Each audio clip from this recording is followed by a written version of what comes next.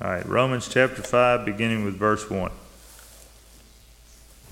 Therefore, since we have been justified through faith, we have peace with God through our Lord Jesus Christ, through whom we have gained access by faith into this grace in which we now stand.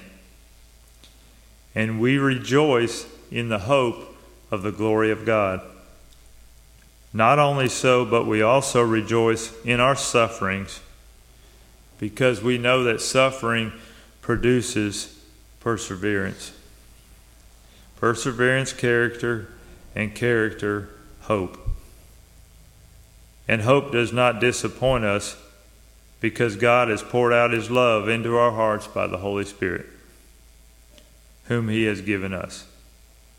You see, at just the right time when we were still powerless, Christ died for the ungodly.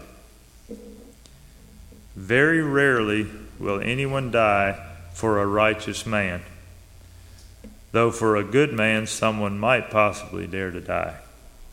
But God demonstrates His own love for us in this: while we were still sinners, Christ died for us. Did you wake up this morning and things just felt a little more right than usual? LSU beat Alabama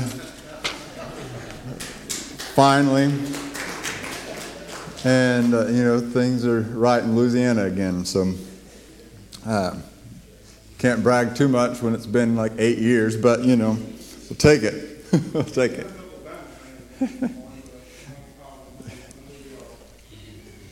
Before we get too far into talking about pain and suffering, which is something that Alabama's feeling today, I want to just mention to you, there's one thing in your bulletin here about mercy that I needed to point out to you. One, I wanted you to notice that because we are taking some donation of some items that we're going to be taking to the girls at our local Mercy House. But also, let me see if I can, yeah. Also, there's a Mercy dinner this week. They've got a Christian recording artist named Ellie Holcomb is going to be performing, and then I believe Nancy Alcorn is going to be speaking. And they've asked our church if we would host a table there of 8 people, so we need at least 8 people from our church. I think Dale said he's already got a couple people, so we need 6 more. So that's Dale Green. If you don't know Dale, talk to him about getting a couple seats at that table. You don't have to buy tickets or pay for your meal. They will give you a chance to donate to their ministry while you're there. And so we encourage you to go. It's always a good evening to go out and visit that. So that's Thursday night. And if you want more details, you can ask Dale Green, and he will let you know what's going on with that. But Julie and I have enjoyed that in the past, so it's a good opportunity for you if you haven't been. That's this Thursday. We're in a second week of this series, Take Heart, and taken from this verse where Jesus reminded us, in this world you will have trouble, but take heart, I've overcome the world. And so we're in a series about trouble. We're in a series about pain and suffering. But since we're not a glass half empty sort of group, we're taking the glass half full approach and looking at it from the take heart into things. That yes, there's problems, but take heart. There's reason to take heart. There's reason to have courage. There's reason not to back down from the troubles that we'll face. And so last week we began by just saying that this first phrase, we don't want suffering, but we do expect it. And we talked about the need just to change our expectations a little bit. In America, we have a tendency to expect not to suffer, that we shouldn't have to suffer, that we shouldn't have to deal with problems and troubles, that we should be able to figure it out. The doctor should be able to figure it out. God should fix it. Faith should fix it. Whatever. We shouldn't have to have problems. And so we get really frustrated when we do. So we talked about changing and shifting our expectations a little bit, that we don't want suffering. It's not like we're saying, give me some suffering, but troubles will come. Troubles will come. And so we should expect that. If that's a little bit unusual of a message, it's going to get more unusual today and even more unusual next week. We're just going to keep ramping it up until we think we're crazy. So, have you ever heard this phrase, no pain, no gain? You ever hear this? I think it was on advertising back in like the 90s or 80s or something. It was like some company came out, no pain, no gain. Of course, now it's like, in every gym or anyone who decides they're going to work out, or, every January when people decide they're going to get in shape, no pain, no gain. That's what we tell ourselves, right? Sometimes people also say this. They say, what doesn't kill you makes you stronger, right? And you've heard these phrases. These are things we tell ourselves to, get some courage, to take heart. Yep, no pain, no gain. What doesn't kill you makes you stronger. Really, these could just about be taken out of the pages of Scripture, though, in some ways. Except Christians are even crazier because we think that even the stuff that kills us can make us stronger. So, you got nothing. It's nothing you can throw at us that our God can't make something even better out of. So, we're going to talk a little bit about this crazy perspective today. One of the really important parts of really growing or excelling in anything in life, whether it's your studies or whether it's something, athletic or whatever the case may be, one of the really important things is to adopt some kind of perspective like this. Because unless you're willing to view short-term pain as worth it for the long term, you're just not going to experience anything much of worth in this life. Unless you're willing to accept some short-term pain, you're not going to experience much good in life. Every lady who's ever given birth to a child knows this, right? Every athlete who's ever won a championship knows this. Every kid that's aced a test, almost every kid, some of them just ace tests because that's what they do, but almost every kid that's ever aced a test knows this to be true. That you have to go through something difficult. You have to experience something unpleasant. You have to have the pain before you have the gain, right? And why do we expect that the rest of life would be any different? That our faith would be any different? That we say spiritual life sometimes, as if it's its own compartment, as if it doesn't pervade everything in your life. But why do we think that our spiritual life, our relationship with God, this pursuit of the God life, of a better way of life, why do we think it would be different? We live in a world where the problem of pain and suffering and troubles looms large. It occupies a lot of people's thoughts. Some people run to God because of pain and suffering that they face. Many people run away from God or shake their fist at God because of pain and suffering. Some people just check out of life because of pain and suffering. So what do we do as Christians? We said last week that we don't want it, but we do expect it. But isn't there more than that? The Apostle Paul, in his letter to the Romans, it's a long, intellectually rigorous sort of book. If you've ever tried to just breeze through Romans, you failed. Because you can't just breeze through this book. It's not a breezy read, It takes a lot of thinking to get through it. But this little section here, he reminds us, look, we've been justified through faith. We're made right with God. We have peace with God, through whom we've gained access by faith into this grace in which we now stand. And we boast in the hope of the glory of God. And then this is what stuck out to me as we started into this little passage. He said, not only so, as if there's more. Like, we glory in the fact that we've been made right with God. We glory in the fact that we've gained access by faith into this unexplainable grace in which we now stand made right with God in this special relationship with God where we come as a child to a Father. This God who loves us and cares for us. This hope that we have now in Him. All this glory, but that's not all, he says. There's more to glory in. He says, not only so, but we also glory in our sufferings. Well, of course, Paul. Isn't that hilarious? Like, we have, like, he shares all these wonderful things we have to glory in. Look what God's done for you. Look how you're justified and made right. And not only that, but you can glory in your sufferings. And everyone's like, oh, thanks, Paul. I wonder how the Romans felt when they got this letter. We were tracking with you, Paul, until you said suffering. Why are we going to glory in our sufferings? And thankfully, he doesn't leave it without an explanation. We glory in our sufferings because we know that suffering produces perseverance. Perseverance produces character, and character produces hope. There's a chain reaction that takes place when we face trials, when we face troubles, when we face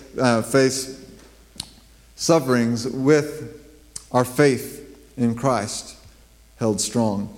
The word perseverance, I did a little bit of a word study on some of these words because, as you know, the letter to the Romans was written in the Greek language, Koine Greek, and not English. So they translate these words, and sometimes it's hard to capture the full meaning of them. So perseverance involves patient, persistent endurance. You're enduring through something. You're holding on to your faith through the suffering, through the trial. Character is a word that literally means to be proven or approved. Like if you're in a courtroom and the evidence is indisputable in your favor. It's that word. Character doesn't encapsulate it all. That it produces a kind of character that's confident in what it is, and its firmness, and its rightness, and its. So think of it like this. It's a little bit like you come through suffering, you persevere through it, and at the backside of it, you've produced character. You've built up your faith because you look back and you say, look, my faith made it through that. Made it through that. I just came through that with my faith intact. So my faith must be real. My faith must be a little bit stronger. And that produces hope. In turn, it's this chain reaction of we persevere, we endure through the suffering, through the trial, and then that produces this provenness about our character, about who we are, about our faith. We've been tested, we've been tried, and we've been found true. And that results in hope. Yeah, my faith is intact. God saw me through that, so I can continue to cling to the hope that He is going to make this right, that He has good things in store for the future. These things are things that it's pretty hard to develop without suffering or without trouble or without trials. I mean, how do you develop perseverance without something to persevere through? We talk a lot about character, and we try to instill our kids with character, but we don't really know if they have it until something hits, right? Until they go through something. Hope. You don't need hope, really, unless you're going through some kind of trouble, suffering, pain. And so we see that according to Scriptures, these things come through hardship. These good things are built up in us through difficulty. If it's true of our first birth into this world, then surely it's also true of our second birth into our faith. So we're born again into a new family, into a new faith, into a new way of life. We learn in much the same way. We grow in much the same way. We become battle-tested in much the same way. This was the Apostle Paul, but James, the brother of Jesus, said a very similar thing. He said, consider it pure joy when you face trials of many kinds, because you know that the testing of your faith produces perseverance. And let perseverance finish its work so that you may be mature and complete, not lacking anything, which sounds a lot like the character that Paul talked about. And so it's this same principle that when you face trials of many kinds, when you face suffering, when you face pain, when you face trials in this life, one of the reasons that we take heart, one of the reasons that we don't back down from it, is because we know that if we persevere through it, we will have gained something, that it will have proven worth it in some way. Jesus himself talked about enduring trials and persecution, and that if we face suffering for identifying with Jesus, that we will be gaining something greater. Peter talked about this as a refining process in his letters to the church. That, like refining metals. If you refine metals, you have to heat it up to crazy temperatures to where metal melts, and then the impurities can float to the top, and those can be cleaned off. And so similarly, Peter said it's like we have to be put through a flame to get the impurities to rise up and skimmed off the top. So all these guys, it couldn't be more consistent, could it? Jesus and all of his apostles consistently taught that we should glory, that we should be thankful, as it were, for the trials and the sufferings that we go through, because we gain from it. And so our statement today, last week was we don't want suffering, but we do expect it. This week we don't seek suffering, but we do gain from it. We're not a bunch of weirdos that are going around looking for a way to suffer so that we can gain. Life's hard enough without looking for any extra, right? We're not out there looking for an extra bonus trial. But we do expect it to come, and we know that when it does come, it presents an opportunity for growth, an opportunity for gain in the things that matter most in life. Isn't it interesting that a financial trial that sets you back financially and might seem like a great loss in the eyes of the world is an opportunity in God's kingdom for great gain? That a situation where you lose your physical health is a great trial in the eyes of the world, and yet an opportunity for the Christian to grow in an eternal way that lasts beyond this body that we wear. It's pretty radical stuff. And I thought maybe I should mention that there's a contrast between what Christians believe about this kind of thing and what you hear about in some other religions. Like you hear sometimes about jihadists that think if they go out with like a suicide bomb or something, then they're going to wake up in paradise with pretty ladies all around just waiting to take care of them in the next life.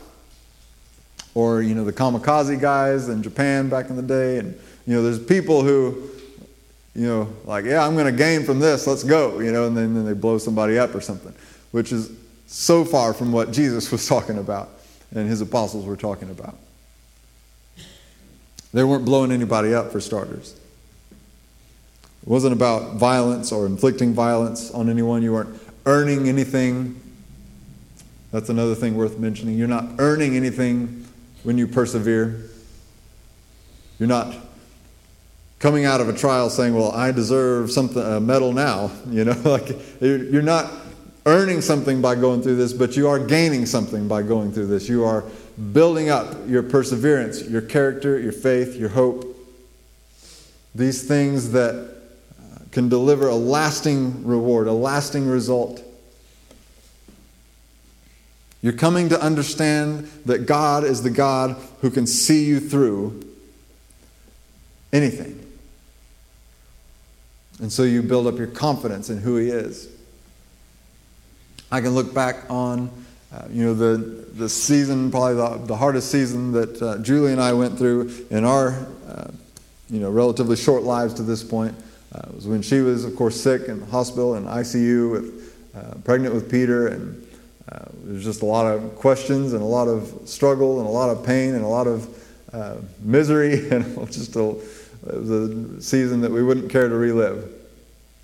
But we came through that also knowing that God had seen us through yet another storm, and that our faith was still intact. And that gives you a confidence for the future that you wouldn't have without that. That other trials will come, but we've already been through some stuff. And God was faithful. And our faith held up. We persevered. Our character was proven.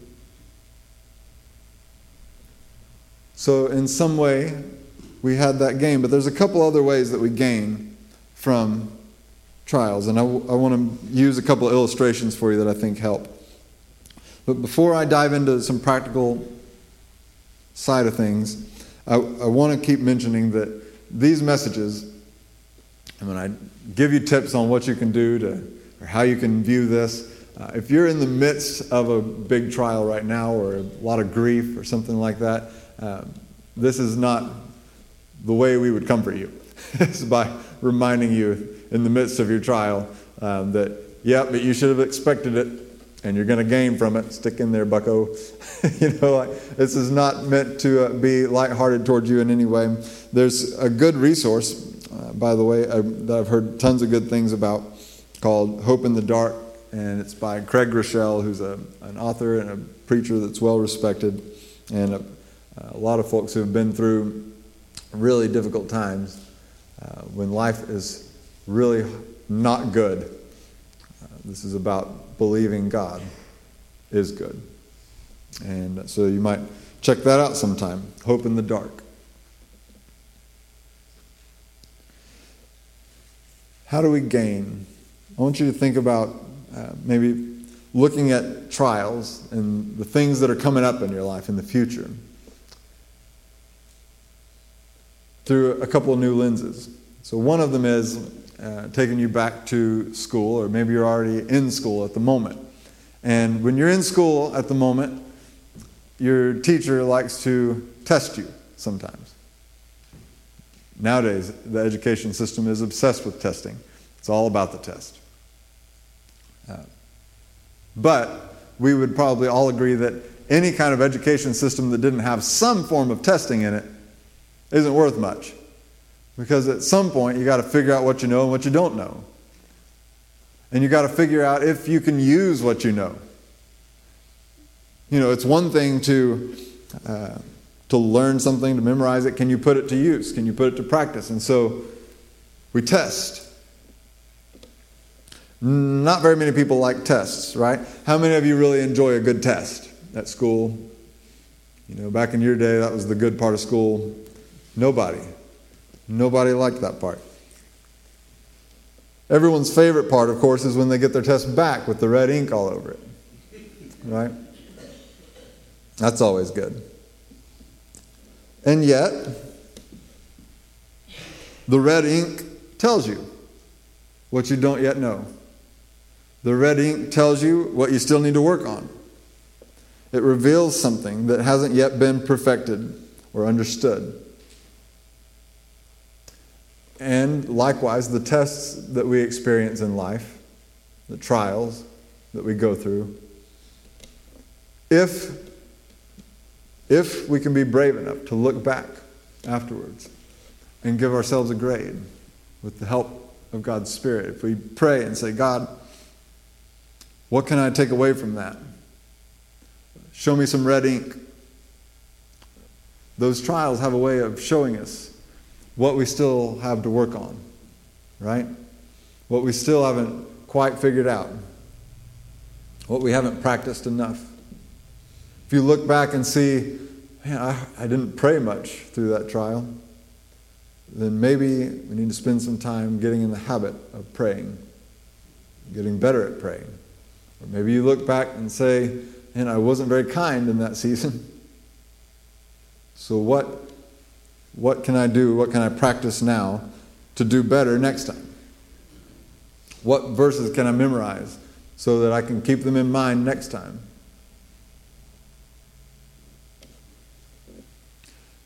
There's another kind of test that's common, and this one we like a lot better. And that's the kind that you have like in sports. That's the kind you have in any kind of competition, whether it's debate or football, right? Whatever the thing is. Can you imagine if you just went to football practice every day, or you just went to basketball practice or baseball practice or whatever your thing is every day, and you never played a game? That would be boring. So you'd have to play a game at some point to figure out if you're any good. You got to see how you measure up against the competition, right? You got to see. It's interesting. You practice and you practice and you practice, and then you get on the field or you get on the court, and you find out real fast what you should have practiced more, right? So in that way, it's kind of similar to a test in school that you show up and you say, wow, okay, we can even if you win the game, there's usually something you can say, there's what we need to work on. There's what we need to work on this week. And so it's similar in that way, but there's something else that is very obvious about, and it's actually true of school tests too, but we see it more with sports and things like that, is that the game actually helps make you a better athlete. Like, practice is necessary, but it can only take you so far. There's something about playing the game, about playing in a competitive situation that requires you to put more on the line than what you put in practice. That requires you to think faster and act faster than you do in practice. It's just more intense. You can't replicate the game in practice. I mean, the coach can set it up and he can say, okay, there's 2 seconds left on the clock and you've got 2 free throws. He can put the scenario out there, but it's not the same, is it? As when you're in that game and your whole team's counting on you or whatever, like those moments can't be replicated. And it's through experiencing those moments that you get better. So you have to have a combination, right? You have to have a combination of both practice and the test. And it's the same in our faith. You have to have a combination of both. So I would suggest that in our faith, practice is kind of like, we talk about spiritual disciplines around here, right? So it's the things that you practice in your faith. It's the praying. It's the thinking about Scripture. Thinking about, you hear a sermon, but do you think about something, the Holy Spirit's probably going to do something in your brain that probably isn't what I intended to plant there, but He's going to plant it there, and He's going to give you a thought, and are you going to just leave that thought, or are you going to let that thought live with you for a while? Are you going to think about it and how it applies to your life? These are ways that we practice. You can journal. You can. There's a lot. You can have times of silence and solitude. There's all these things that you can do. Even gathering with other believers is a way of practicing our faith. Even doing life together, doing church together. All these things can help. But at some point, you got to put that to use. At some point, you've got to have it tested and see what you still yet have to work on, and so that you can just grow in a way that you can't grow in practice. And so in life, we have both the opportunity to practice and the opportunity to go through tests, trials, pain and suffering. And these things, just like a game makes an athlete better at doing their game, at playing their game, so trials make us better and stronger with our faith. It's the same kind of principle. So they show us where we need work, and they help us to get better.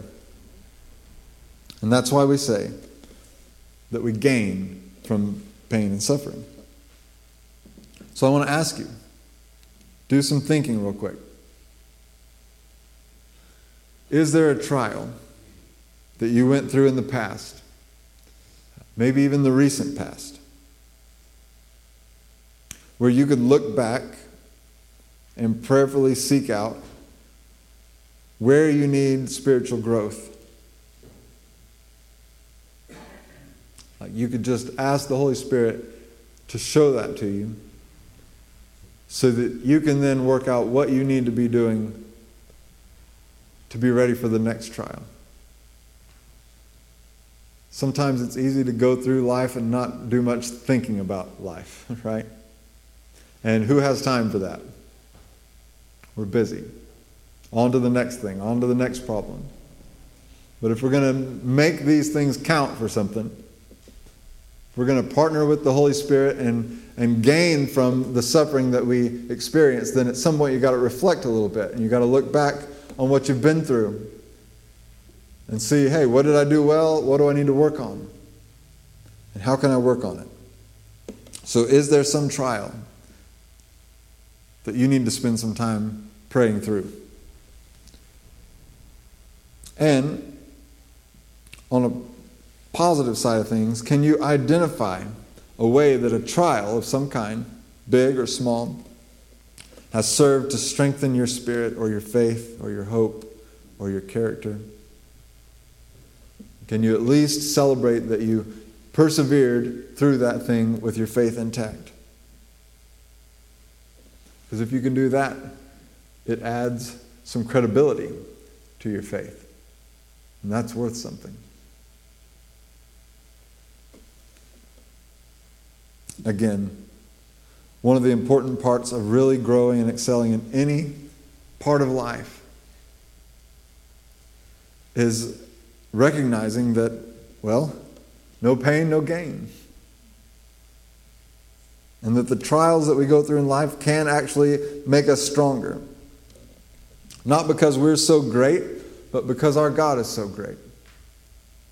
Not because we're so strong, but because He's so strong. All these same guys that taught us these things, Jesus, Peter, Paul, they also taught us that it's not our strength. It's actually in our weakness that we experience the strength of God. And that's where we find this stick-to-itiveness, this courage, this take heart. The world likes to lie and say, oh, we've got this, right? They like to say, we're strong enough. You're strong enough. You can do it. And Christians have been saying, God is strong enough. He's big enough. He can do it. We don't put our confidence in our skills. We put our confidence in Him. He's more than able to see you through anything that you might experience in this life, even death. Even death can make us stronger. Even what kills you can make you stronger when your life is in the hands of the eternal and almighty God. So while we're not seeking out suffering, we're perfectly willing to endure it, knowing that what we gain makes it worth it. Hope is for those who recognize their need for it, and it's realized by those who endure. So take heart. In this world, you'll have trouble. But we know somebody who overcame the world, right? Will you lay down your life and take up your cross? Will you follow the one who went through the suffering of the cross to bring hope and life to you and I? There is new and wonderful life on the other side of our trials. Let's pray together. Father,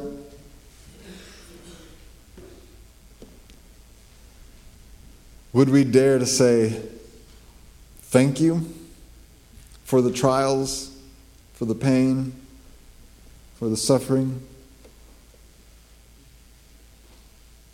So many of our brothers and sisters are suffering because they identify with Jesus. But everyone who lives in this world has troubles, and we're not excluded.